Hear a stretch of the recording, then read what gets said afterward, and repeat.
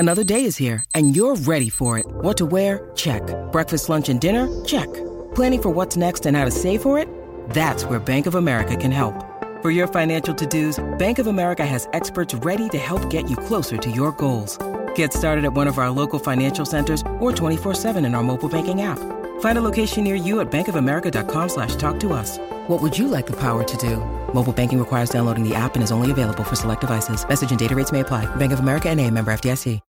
When you need mealtime inspiration, it's worth shopping Kroger, where you'll find over 30,000 mouth-watering choices that excite your inner foodie. And no matter what tasty choice you make, you'll enjoy our everyday low prices, plus extra ways to save, like digital coupons worth over $600 each week. You can also save up to $1 off per gallon at the pump with fuel points. More savings and more inspiring flavors make shopping Kroger worth it every time. Kroger, fresh for everyone. Fuel restrictions apply. Hello, it is Ryan, and we could all use an extra bright spot in our day, couldn't we? Just to make up for things like sitting in traffic, doing the dishes, counting your steps, all the mundane stuff. That is why I'm such a big fan of Chumba Casino. Chumba Casino has all your favorite social casino-style games that you can play for free anytime, anywhere with daily bonuses. That should brighten your day a little. Actually, a lot. So sign up now at ChumbaCasino.com. That's ChumbaCasino.com. No purchase necessary. VGW Group. Void where prohibited by law. See terms and conditions. 18+. You're listening to the IFL TV podcast in association with Lonsdale MTK Global, sponsored by William Hill. Zaban, IFL TV, proudly sponsored by Everlast. Delighted to have with me today on Bank Holiday Monday, Fabio Wardley. Fabio, how we doing, mate? I'm good.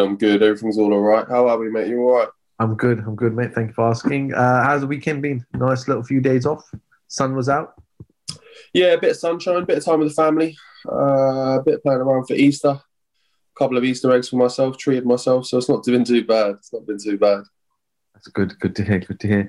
Fab, just when obviously I remember speaking to you obviously before your fight. I haven't really spoken to you after fight. I know Coogan caught up with you on fight night, but having kind of 2 weeks to kind of reflect back on the performance, we all said that Molina was game. He was going to come to fight. He's been in there with Joshua, with Deontay Wilder, and he did prove that he'd come to fight. Obviously, you must have watched the fight back. How did you kind of assess your performance? Yeah, I watched it back a day or so later. And initially, I was like, after it first happened and everything, I wasn't like too happy with the performance. And I'm still not over the moon with it, but I'm more, as more time's gone on, as more it's aged, and I've watched things back and paid attention to a few different bits, I'm happier with it now than I was then. Like I say, probably still wasn't my best performance to date, but ultimately I got the job done, answered a few questions, ticked a few boxes, and we got what we need from it. And like I say, Molina is a high-level kind of operator. He's boxed at a high level for a long time, so it was never going to be an easy fight. But ultimately, the tests were passed and I come through and I'm on to the next one. So overall, I'm happy with it. A lot of people thought Molina just coming for the payday. He's passed his best. He's not here for a real fight. But were you surprised with his kind of come forward tactics and let his hands go? Yeah, I was. He brought a lot more energy to it than I thought he may.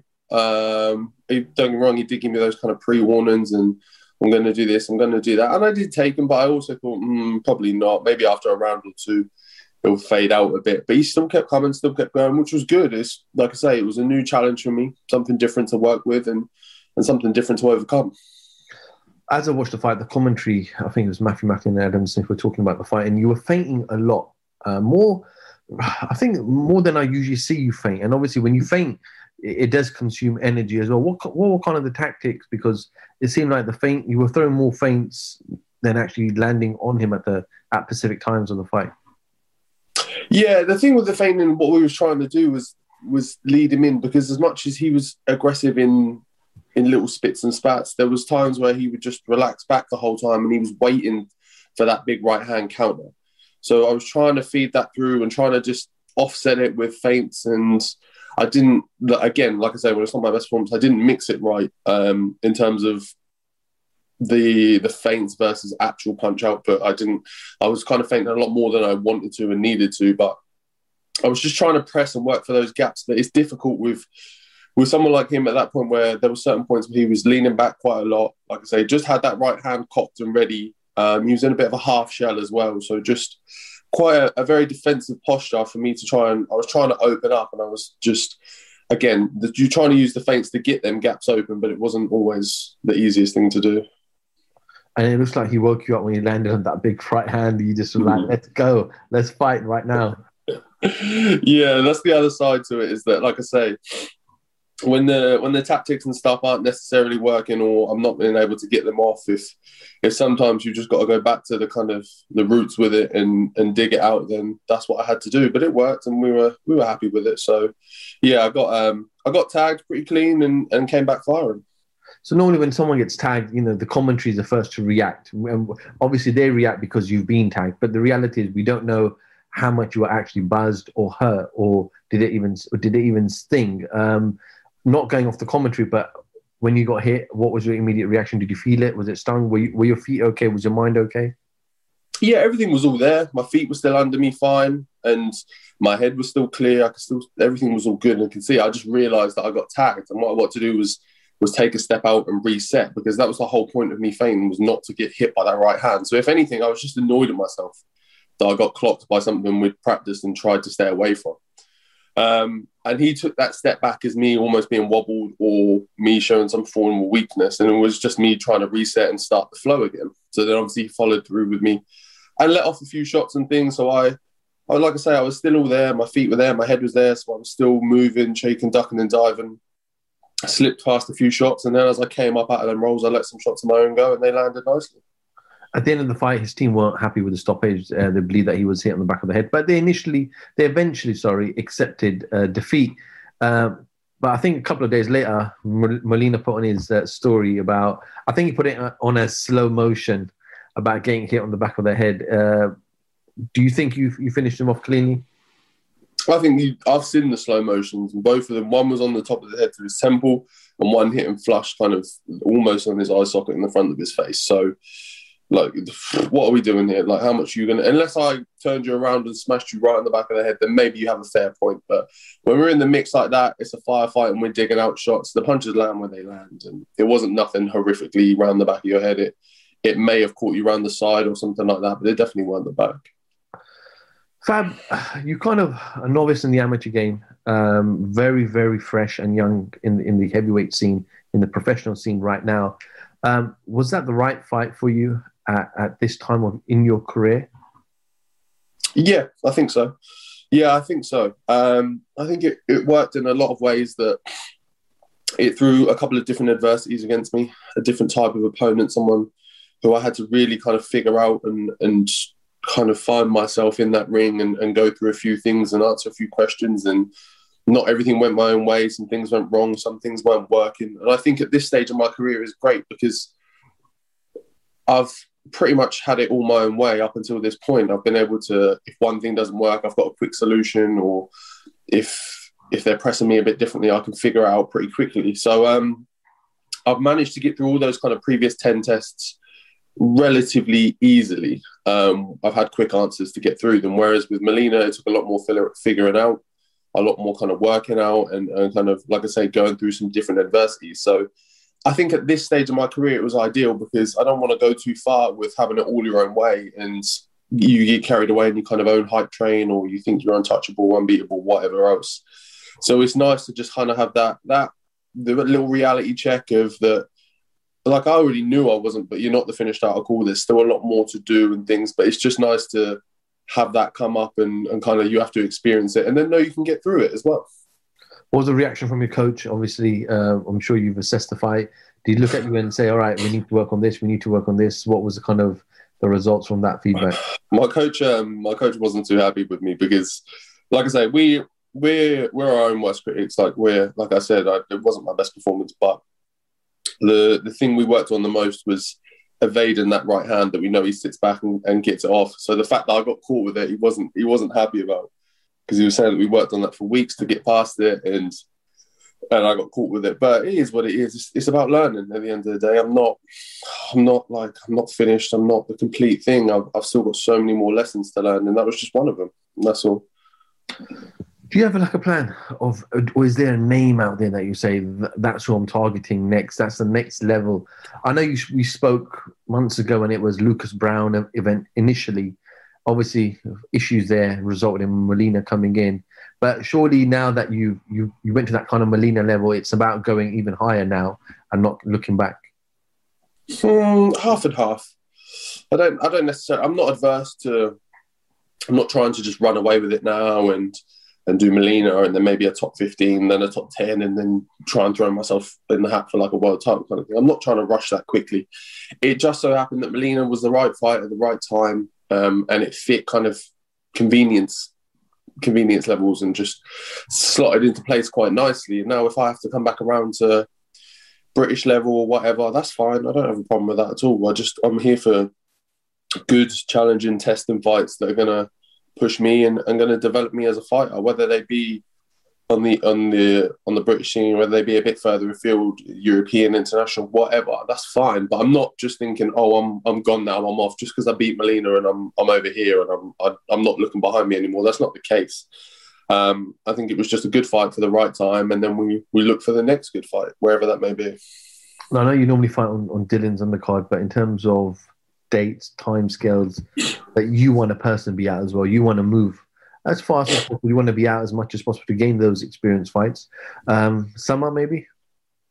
Yeah, definitely. June, probably, is something I want to do. I haven't spoken to Deal Eddie and the team and stuff about a specific date, but if we're judging it based off camp time and recovery time and all the rest, sometime in June seems most likely of where we're going to go for next. I want to try and get out 4 times kind of minimum this year, really. So if that's the case, then that should fit pretty well. Do that, then kind of one early winter, and then one right at the bang end of the year should fit the timescale pretty well, and that's at least 4. And I'll be happy with that kind of that output. But in terms of actual date, there's nothing set just yet. I know it was a great night for Team Dylan Whyte. I know obviously Chris Congo lost, but Dill obviously avenged that defeat against Alexander Povetkin. Were you happy for him? Because we know what he's been through over the last couple of years. He literally sacrificed the last 6 months in camp. I think broke camp for a couple of weeks, but literally the team around him have been with him throughout Christmas, throughout New Year's, and we just chuffed that he got the victory, and now he can hopefully move on to bigger and better. Yeah, I was buzzing. I was so buzzing. I've never been a mix of I was so nervous and so buzzy at the same time. It's a feeling I haven't had too many times in boxing when those kind of events have come, because we all knew how much was on the line, what it meant to everyone, what it meant to Deal, what it meant to the team, how much everyone's put in, just time and effort and just consistent kind of work at it. So to see it all come through and everyone kind of get their just desserts or just rewards, even, that it was a great thing, and I was buzzing. Yeah, I really was. And it's also good to see that the heavyweight division thriving. We know we got Anthony Joshua and Fury hopefully will be made. We've got Chisora Parker coming up soon. Dylan Whyte back in the mix. Looks like Ruiz is fighting Ariola. Wilder's still lingering about, and he'll eventually come back as well. Hergovic, Hunter potentially being made. Joyce and Usyk as well. So the heavyweight division is on fire at the moment. Thriving.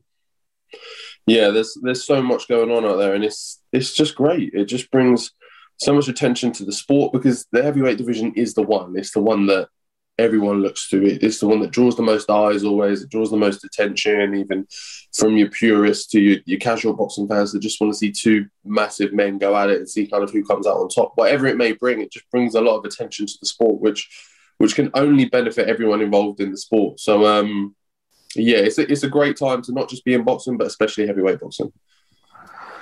Okay, Fab, thank you so much for giving me a little bit of your time today. Much planned for the rest of the day, or just kicking back and relaxing? Yeah, a little bit of relaxing. Run up the gym, tick off a few things, little bits of errands and stuff to run. But mainly just enjoying a little bit of chill time. Probably my last week of kind of downtime, then we're back to the grind next week.